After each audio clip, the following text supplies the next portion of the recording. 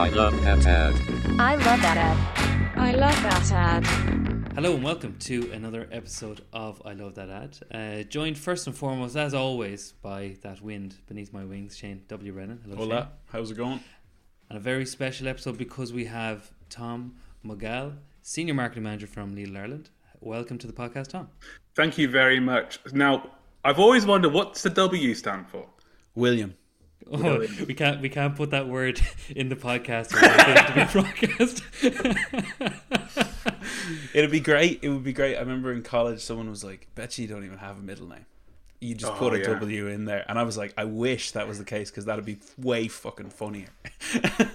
Or like in The Simpsons when Homer finds out his middle name is Jay. Yeah, exactly. And you never know what. It does create intrigue. It's kind of evolved though. In college years, you were SWB, so three of them were letters. I'm still the same person, and my letters haven't changed. But yeah, it's good. It's good to have the Shane W. Brennan. But Tom, it's better to have you on the podcast. You're a face and a name that seems to always be flinging around the industry, attached to weird and wacky and wild campaigns, as well as just some solid marketing. Is that on purpose? Is that just because you gravitate to those type of campaigns? Is that your style of advertising and marketing? Or is that a completely absurd question? Well, listen, first of all, that's a big compliment, I think. I guess hopefully that comes through in the choices I've made today, some that are a bit different maybe or humorous. But no, thank you. I guess I kind of like things that are a bit different and distinguishing and that kind of hopefully comes through in the ideas I pitch, and I'm really lucky to have worked in some places with some people who are very open to ideas, and I can, I don't know, suggest something that is a bit off the wall, or and they'll either break it to me gently that it's not a runner, or they'll kind of let me go with it and stuff. So yeah, no, thanks for that. That's a nice thing to say, and thank you for having me on today. No, it's an absolute pleasure. Do you get the same type of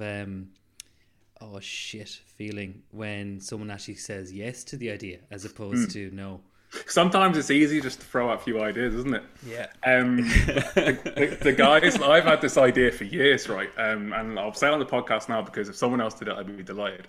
But I wanted, for a spring cleaning campaign years ago, I wanted to clean the spire. And I think that is genius, right? But many people have told me it's not very funny or very good in general. And then we've had other ones when, like we had one last year in Lidl where I work now, where we've been trying to get it over the line for a couple of years, where I wanted to get people to stay over in one of the Lidl stores. And spend the night in there like it's an Airbnb, and we ended up doing it, and like exactly like you said there, after a while you're just like, oh, you might just keep saying it because it's funny, and then people are like, yeah, we'll do it, now we're actually going to do it, and you're like, oh, Jesus. And you have to actually, there's that meme that goes round about planning, and it's how excited we are that we got the plan done. What do we do now? Now we have to execute the plan.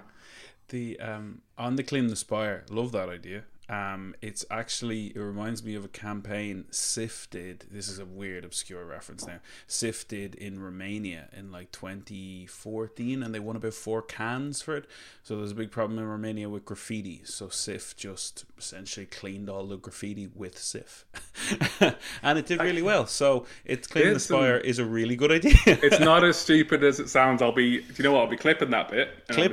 I'll be sending it on, forwarding it on to everyone on email chain. Yeah.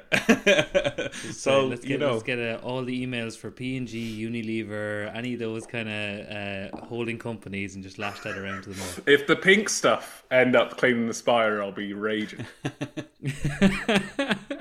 And many people swear by that bloody pink stuff. I can tell you that. I think you hit the nail on the head in terms of your type of advertising reflected on the ads today. When we asked you to come on, did you have like a flood of ads that you wanted straight away, or was there ones that were? So there was the first one that we'll go through. That was absolutely straight away that hit me as like, I'm going to talk about this one. When I saw it wasn't on the list that people had already spoke about, delighted. And then I kind of wanted to go for one that was kind of completely different. So without giving too much away, we've got one which is making a really boring product really interesting and fun, and then you've got a really cool product that they have to then like. It's really, I think sometimes it's really easy to sell a cool thing or do work for a cool brand. Sorry, really easy is probably a bit exaggeration, but it's a lot easier. I remember years ago, I went to a social media conference, got chatting to a fella, and he ran the social media channels for a company, a factory that made aluminium cans. And I'm just like, and like, it's really easy to be a Wendy's, it's really easy to be a McDonald's, because like, and write funny tweets that go viral. But imagine having to write tweets for the guy making the factory making cans. Like, it's not easy, is it? No, definitely. But I would think though, there is one, like, you've got free reign. There's no going down. Like, you're like, well, fuck it, we're starting from zero. You can't undo all the cool that came before you. That's if it's true. your first day in social media. So you'd be like, I could be the first person to make people follow an aluminium can factory. Like, that sounds like a challenge I'd be on board for. Do you know what? It's a very positive way of looking at it. Yeah, it's the only way I imagine I could get out of bed if I worked for an aluminium can factory. There's sorry, what was I going to say there? There's another example similar to that is, and they've done exactly what you said there, is online, is I think it's like the Museum of Agriculture and Heritage in the UK or something like that. And their social media kind of blew up there a few years ago because the guy running it is just very funny, very culturally aware, and really knew what he was trying to do and trying to achieve with it.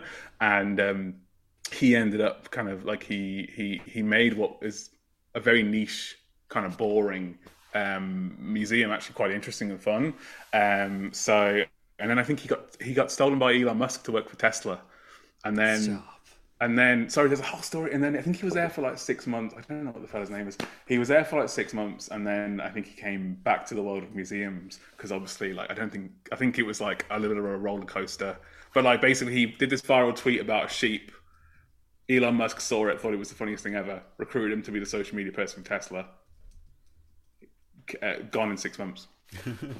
I feel like that's how Tesla works. Or working for Elon Musk. I think Elon Musk works. Yeah. 6 months. There's an email. And Tom, in terms of like your experience, you worked a lot in like PR and comms, and then and marketing. So you have a real kind of motion, and like. From when in ignorance when I first entered the industry, I thought, well, sure, it's all just ads, isn't it? But they're different to kettles of fish. So how do you find, is there more crossover now? Are they more siloed away, or you know, how do you find that the balance works best? Yeah, I think you can tell the brands that have it integrated, and you can tell the ones that do it well as and seeing advertising. So like I don't have any kind of like marketing qualifications or anything, as you'll see as I try and bluff my way through the rest of the podcast. Do you want us to cut this bit out? Yeah. This is for Patreon subscribers only. But I don't have any marketing qualifications. I actually have a degree in history and journalism. And I think it's the journalism side that really got me interested in kind of copywriting and that aspect of marketing and social media specifically, before moving into kind of wider marketing. But then in my first job, in actual jobs, like I worked in like performance marketing, and that was all I did for like 4 years, was hardcore. Generate leads. And it was like being as efficient as possible with your spend, getting your attribution correct, and making sure you could see what every penny and every pound went into. And then... sorry, that was in the UK. I wasn't just really old in Ireland. So it was. I went from there and then into like brand building, and then I think where I work now is a mixture of both. But it was like a real change for me to go to a big brand and work on kind of a brand related kind of online activity rather than just I guess performance marketing. And I think that kind of helps me. And maybe even going back to your first question about like being part of kind of campaigns that are different and interesting, I guess maybe that comes from where my background is, or what I don't really know the theory behind things, or I'm picking up as I go along, which maybe helps me think a bit differently. Yeah, maybe I would say so, because like I think we're similar in the sense that we were media, we were production, then me and Aaron were in media buying. I went digital, Aaron was experiential, then we went back into production and into creative, and like just all over the place, and working with brands, creative, like working with everyone. And I think there's a certain level of confidence you can get out when, especially coming with crazy ideas, is when you kind of know what's going on in other places. So you're like, well, you know, whereas I think there used to be I remember even planning, you'd be like the brand budget and the direct response budget. Well, when you've worked across both, you're like, well, I don't need to protect your budget as much because I know what it's going to, or vice versa, because you understand. Whereas if you're just in one silo, you're like, no, you can't mess with the PPC spend. You know what I mean? You're like, oh God, I don't know what that is. Because you even see that in planning teams, where people who plan TV versus people who plan digital, the way they talk to and communicate to each other and won't kind of push each other maybe potentially, or a digital person won't come up with a TV or a traditional idea. And I think kind of having a little bit experience across other spaces and seeing how the sausage is made, I think can help. I don't know if it does for me anyway. It allows me to kind of just, fuck it, what could go wrong, you know? As well, having that understanding of how the medias work together, and actually how, rather than thinking of, exactly what you said there, rather than thinking of themselves in their own kind of silos, when you mix them together and you think of them as a cross-channel mix, that's a technical term, I believe, a cross-channel mix of like, and how actually one customer journey features multiple touch points across different channels. Then when you start thinking like that, I think then you end up, it's the budget's fluid, the planning's fluid, and it's not just one media winner takes all type thing. And I think one of the biggest lessons I had early on in media was your client, who's a marketer, spends 5% of their time, if you're lucky, on media. And it just made me realize how much work a marketer actually has to do outside of a media plan, you know, with creative, with the internal structures in their products, so much stuff. And that was expanded on when I did the mini MBA with the Mark Ritson one. Just kind of, it was another major chunk of knowledge put into the entire pie. So it's great just to have those as to see the rounded picture, even if you're only working on one small part of it. You're like, okay, well, I know I'm only one small part because all these are doing the other thing, and just understanding that is, I find, is half the battle. That is something we as clients say though. That's only 5% of what I'm up to. I've got so much else going on. You wouldn't even believe it. Sorry, I couldn't email you back with that PO because I've already hit 5% of my week. Can't go any further. So the rest of my career has just been a sham based on that lie, that fundamental lie. Well, once I try and recover after my world imploding like that, I think we look at your ads, Tom, and maybe that might help. So what's the first ads we have today? Okay, so this for me, exactly what I was saying earlier, when you guys were like, what are your favorite ads? This one came to me straight away. It's from 2003. Stars a young James Nesbitt, or middle-aged, for the Yellow Pages. It ran in the UK. I'm not sure if it ran in Ireland. You wouldn't have the Yellow Pages here in Ireland, would you? No. So it ran in the UK, and it was he was fresh off of Cold Feet, and he kind of played on his character from Cold Feet and brought that character through into some kind of basically sketch-based advertising for Yellow Pages. So there's a couple of examples, I think. Brilliant. We're going to watch two examples back to back here. Life is great and life is fine, 'cause I've met a girl and no one likes you. You're annoying me a lot now. You know, we've got so much in common. We like eating, drinking, yoga. Yoga? Shh. I'd like to go to a yoga class. Beginner. I see myself as more of an intermediate, actually. A bunch of ladies going, how hard can it be? Bringing the arms behind the back into prayer position. Don't forget to breathe. That's chiropractors. CHIROPR.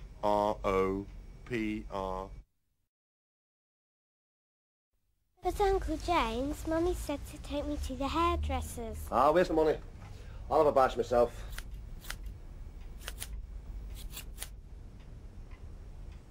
I'm back. Hello there. Hi. What happened? Terrible hairdresser. Leave it to me. I'm just waiting for the manager to get back, and then, is he in trouble? Look, some idiot's cut my niece's hair. Yes, please.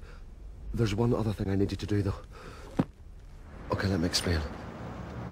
I know this haircut has nothing to do with you, but my sister is watching outside and I want her to think that you did it. So you sort out this terrible mess for me and I will pay you double, okay? You're very, very nice people. Thank you. That must have used to play here, because some of the lines are like burnt into my brain. Yeah, like, same. Like 100% that played here. Like that's such a fucking good ad. That line at the end where it's got very, very nice people. It's delivered so well. Everything from a performance perspective, everything in that ad is brilliant. When you've got him and his own, but then the child actor is so good. I've got it paused here, and I might send you a screenshot for the screen here, but she's at the counter in the hairdresser's. Her hair is a mess. She's her arms folded. It's just a great performance. Like, I think it for me, it's just one of the funniest ads, and like exactly why I thought of it kind of straight away. Yeah, it's so fun. It's an absolute classic that I don't know how it's burned into my brain, as you said, Shane, but it is. But like he was brilliant in it. There's a load of different things in that ad that. Especially the haircut one that make it brilliant. For me, I love the camera work. That there's minimal movement. A lot of his tripod. It felt like you're watching a bit of Fry and Laurie kind of style of sketch, and it just let the performance and the script do all the heavy lifting there, which I thought was brilliant. And then a physical gag of the window stopping the sound. That gets me every time when there's something like that. It's just so good. Like.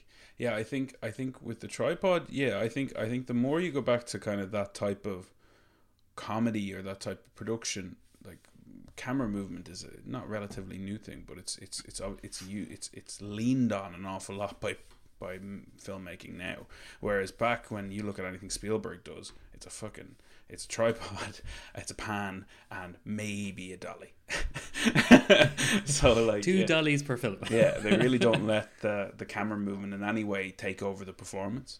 And I think Nesbitt, like, he can carry. Like he could, like, if you put someone weaker in his role, I don't know if it holds together with the, you know what I mean? With the like everything really, like he's just cast perfectly. And it's not the fact that it's James Nesbitt. It's the fact that his performance is so good. Yeah. And definitely. He's a brilliant actor, to be fair. It was clever casting him because he's like a vampire where he doesn't age, he doesn't change much appearances, so it makes the ad very evergreen. You don't know how long. The product became more redundant than him. Jimmy changed his look in terms of the ad. So he was used apparently across a range of ads for them. I think it's about 4 or 5. So there's another one that I really remember. I didn't send you a link on, but it's one where he's giving a relationship advice to his friend, telling him he needs to get a stylist. And then he looks up a stylist in the Yellow Pages, and then the stylist comes in the next day into their flat that they share, and they think that he booked it for him, and it's just a great kind of like bait and switch at the end, where James Nesbitt kind of gets his comeuppance for being kind of gloating at the fact that he doesn't need relationship advice, and then the stylists come in and end up kind of doing him over as well. But no, I think and as well, like, there's a lot of talk, I think, about us when I say the industry, kind of the lack of humor in ads and the lack of humor in kind of marketing, and everyone is going performance based and attribution, and it's all we're losing kind of like, what's that, like that right side brain kind of ads. Yeah, exactly. I might get the left or right wrong there, but it's a lot of talk about that, and then I think this for me is kind of like a peak of when it was like, it looks like it could be a scene from a sketch show. It looks like it could be a scene from a TV, like a sitcom, and I think that we gotta sound old now, but we don't do that anymore. We don't have complete narratives and scenes like that that evoke such an emotional response. Yeah, as a marketer, how do you find you're able to combat that? Is it harder to for the whole team to buy into a humorous sketch? Is it that these aren't being presented as much, or where's the issue, do you think? Gee, I don't know. I think as well, like, it's hard to stray from the norm, and it's hard to to be that brand, especially like in industries that the competitors are so tight and close together, and everyone is looking at what everyone else is doing. It's hard to be that kind of outlier, and I think the Yellow Pages, I guess, has an advantage because they don't have competitors in that space. It's more about increasing the usage of the Yellow Pages as opposed to favoring the Yellow Pages over someone else. So it's a very different goal, I guess, with the ad. The ad for this, and the message really is like the Yellow Pages can solve your problems. Use the Yellow Pages. Yeah, I was wondering if the insight might have come from, it was that traditional trope of men refusing to ask for directions. As in, did they find in their research there was this type of man in particular that Nesbitt represents that's like, sure, I don't need to do that. My dad showed me how to do gutters. And then all of a sudden you have him up in the gutters and he pulling it down, and then the Yellow Pages. Now obviously the yoga one it doesn't play into that trope because he uses it to, but he does do that nonchalance. How hard could it be? So he still does that kind of arrogance as to, sure, it's all there. I don't need help. You know what I mean? I can do this. Yeah, it's with the intermediate comment. That's the one. That's what gets it with the yoga. And I wonder if it was that kind of, if they were trying to play on that kind of space that they got from research, and then they could build it out like at this kind of, and it is that traditional, like that. It's they're interesting plot points. They're like something that would happen in Malcolm in the Middle. They're traditional dad arrogance from multicam sitcoms. You know, like King of Queens. Like Doug gets himself into a set because he's like, nah, I don't need that. Even though everyone around him is advising him, it's like, no, don't try and cut your own hair. Sorry, the Bryan Cranston Hal Malcolm in the Middle comparison is spot on. Actually, I hadn't thought about that, but it's basically a British version of that, really, isn't it? In the character, and you're dead on there. Yeah, I'd love it's if great though. someone It's who's so involved good. Like, if someone who's involved in these ads is listening to this and they're like, it was just fucking funny. Really? We always think that. We're always like, Jesus, people involved in them must be like, Jesus fucking. It's like, you know, that sounds right. Yeah, when you used to do kind of comprehension stuff or kind of analysis of poetry work and stuff like that in English, you'd love to talk to the poet, and he was like, I was drunk. I don't even remember writing that poem. Tom, they're brilliant. They're a brilliant set to start off your episode. So it can only go up from here. So what can we expect for our second ad? Okay, so second ad, like I was saying earlier, that the Yellow Pages fundamentally is a very boring product. It's a big book of numbers. So it's like fair play to them to make it in an interesting way. And then on the other side, you've got a very cool product here. So these are the original iPod silhouette ads. So this is back from I think about similar time, 2004 maybe, when Apple had already released the iPod, but were trying to increase sales as the next generations came out and broaden out from being a Mac product to a universal product. 1, 2, 3, 4.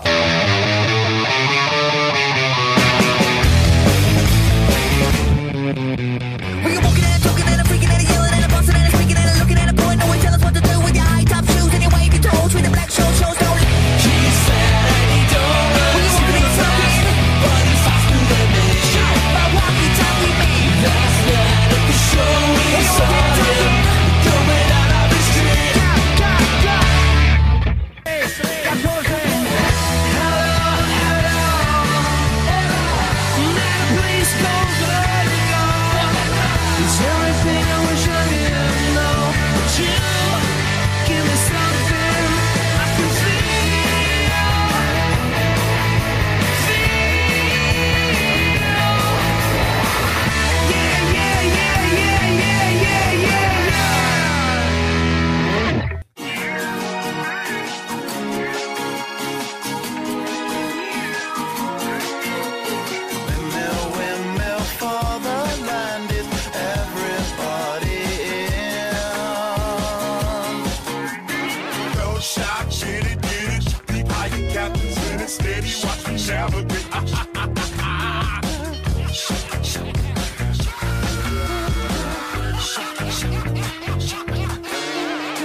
But that ad for me, it's iconic, and when I was a teenager, like for me, it was just the coolest thing in the world, and it made me want the iPod. It made me want, and more than the iPod, it made me want the white headphones.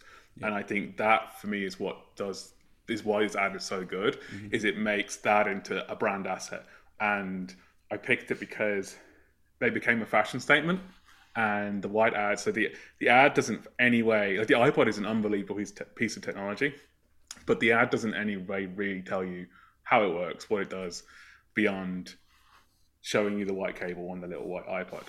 And it made the white headphones really cool, and it made people think, like before that, you'd have maybe Walkman would have been fashionable from a headphone perspective, but they were all kind of grey and black and small, and basically you wanted to hide the fact you were wearing them, and then for them to flip it and make it the center point of their ad, the white headphones, and make them tee them up with some really cool music, for me is unbelievably cool.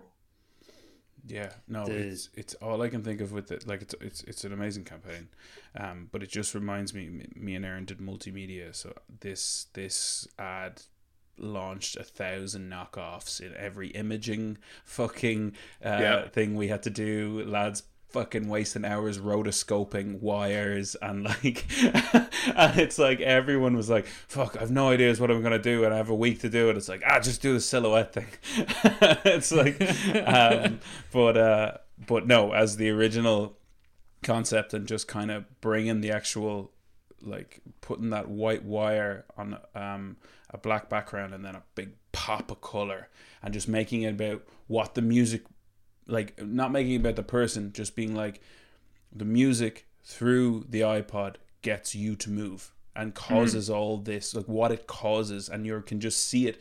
But because you don't really see anyone's face apart from U2, you then can you just watch what they're doing. You don't think about the person. You don't go, I wonder if they're a professional breakdancer or they're not. You're just watching the movement. And I think that's, as you rightly said though, making the white wire the fucking key USP as to this is a statement to have the white wire.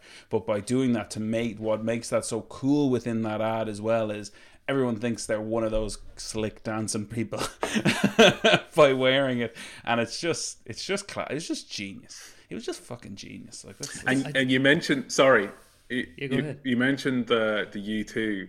So I was doing a bit of research into it because I was like, I don't want to come unprepared.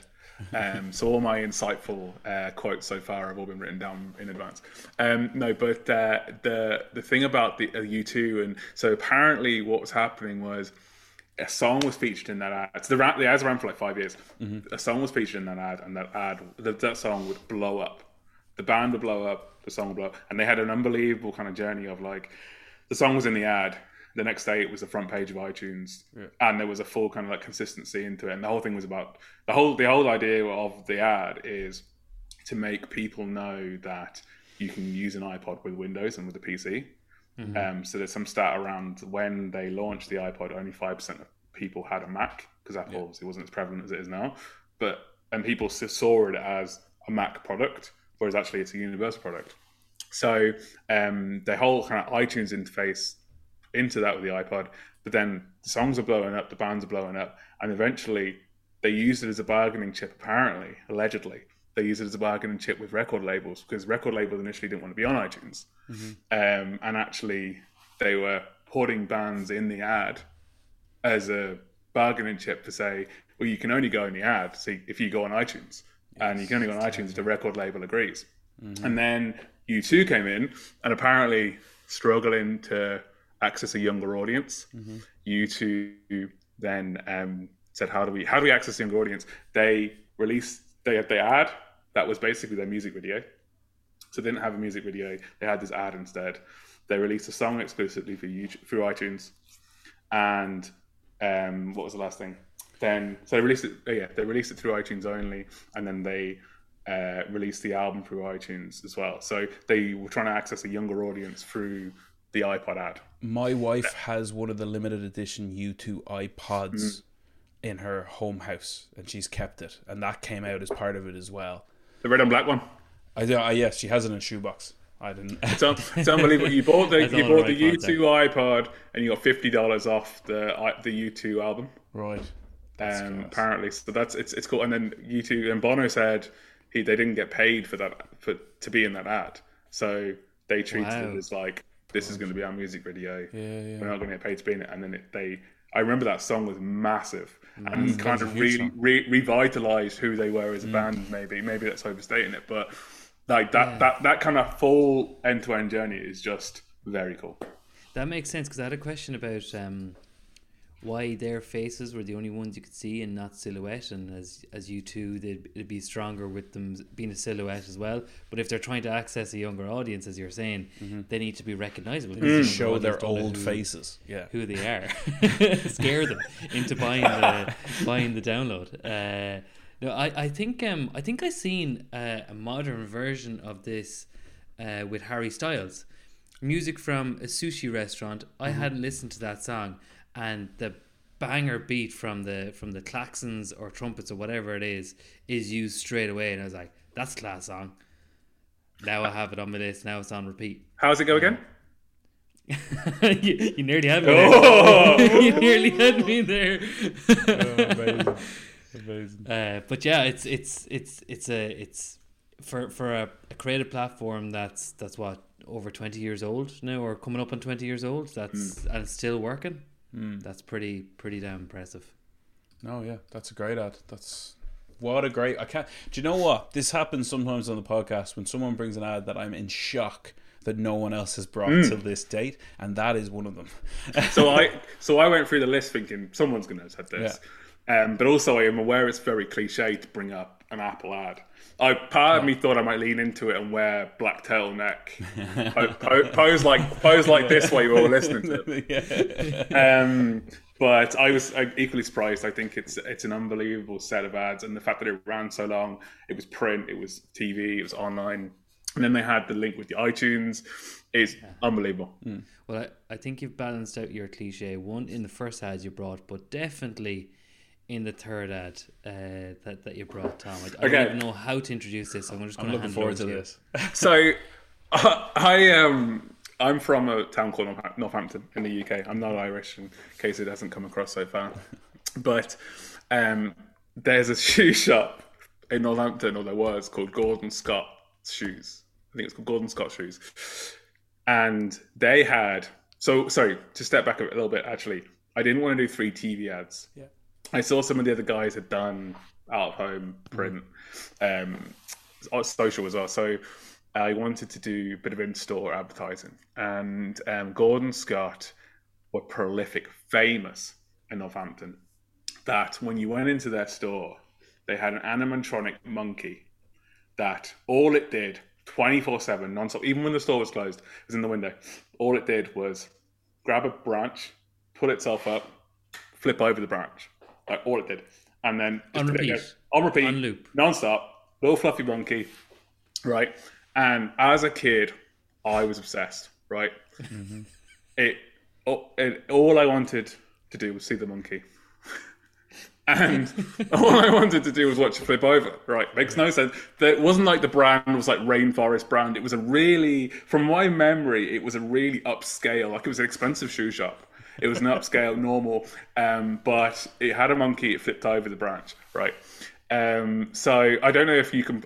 There's probably a video on YouTube of the monkey. You probably I'll find one. Yeah, I'll find one. If not, let me know. I'll probably. But it's notorious, and anyone who grew up either my generation before, I think maybe I was of the last generation when the shop kind of closed down. So prolific that I believe Charlie the Chimp was the name.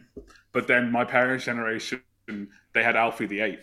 His motor ran out, so they had to put Charlie the Chimp in. But for me, so there's a couple of things why I chose this, right? Is there is actually some really kind of like actual sound marketing theory behind it. And one thing is like it's absolutely distinguishing, and that's kind of like the theme, I guess, for my 3 ads. Is there's so many. So Gordon Scott's quite an independent chain. There's a few of them around the country. But you've got your Shoe Zones, your Clarks, your big shoe brands, and like you've got like back to school, get your shoes as a kid. It's a very crowded space for competitors, and also if you think about Northampton, so bit of history for you, and I'll get absolutely ridiculed because I bring up Northampton all the time. But it used to be the shoe capital of Europe, and you have to expand on that. Yeah. So, how is it the shoe capital of Europe? So it's full of factories. It basically used to produce most of the shoes in Europe, I guess. That's where they literally came from. So like Doc Martens from Northampton, places like that, sort of other shoe brands are all from Northampton. So it's a very, like, shoes in Northampton's a big deal, basically what I'm saying. So to stand out in that space is tough. And I like to just think someone was like, I don't know, put a monkey in the front. And they put a monkey in the front. I'd love to know the thought process. But where they found it. Well, then apparently, so I didn't know this because obviously I only know the Northampton chain, but that shoe shop then is a small chain, and then they had one in Nottingham, one in Watford. Both had monkeys. Both had their own monkeys. So it became a brand asset for them. And I think the fact, for me, it's the distinguishing fact that you've got, probably, if you think about back to school, it's all about cheap or offers, getting parents in for quality shoes that like are low cost because they have to last a year, don't want to be rebuying shoes, but also can't afford the moon. But you've got this one brand that stands apart, which feeds into my other part of, I don't know if it's actual marketing theory, but Pest the Power, which is all around kids dictating where they want to buy stuff from because of, and pestering their parents to enable them to buy it. It's like, I know as a kid, I was on my parents, I want to go see the monkey. Sorry, it sounds stupid, and it sounds so stupid to say out loud, but I want to go see the monkey. I want to see it flip over that branch, and I want to see it 24/7. Did you have to go into the store to see the monkey, or was it in the window? I actually can't remember. I have a feeling he was in the window, because I have a feeling when it was closed, you'd walk past, he still flipped over.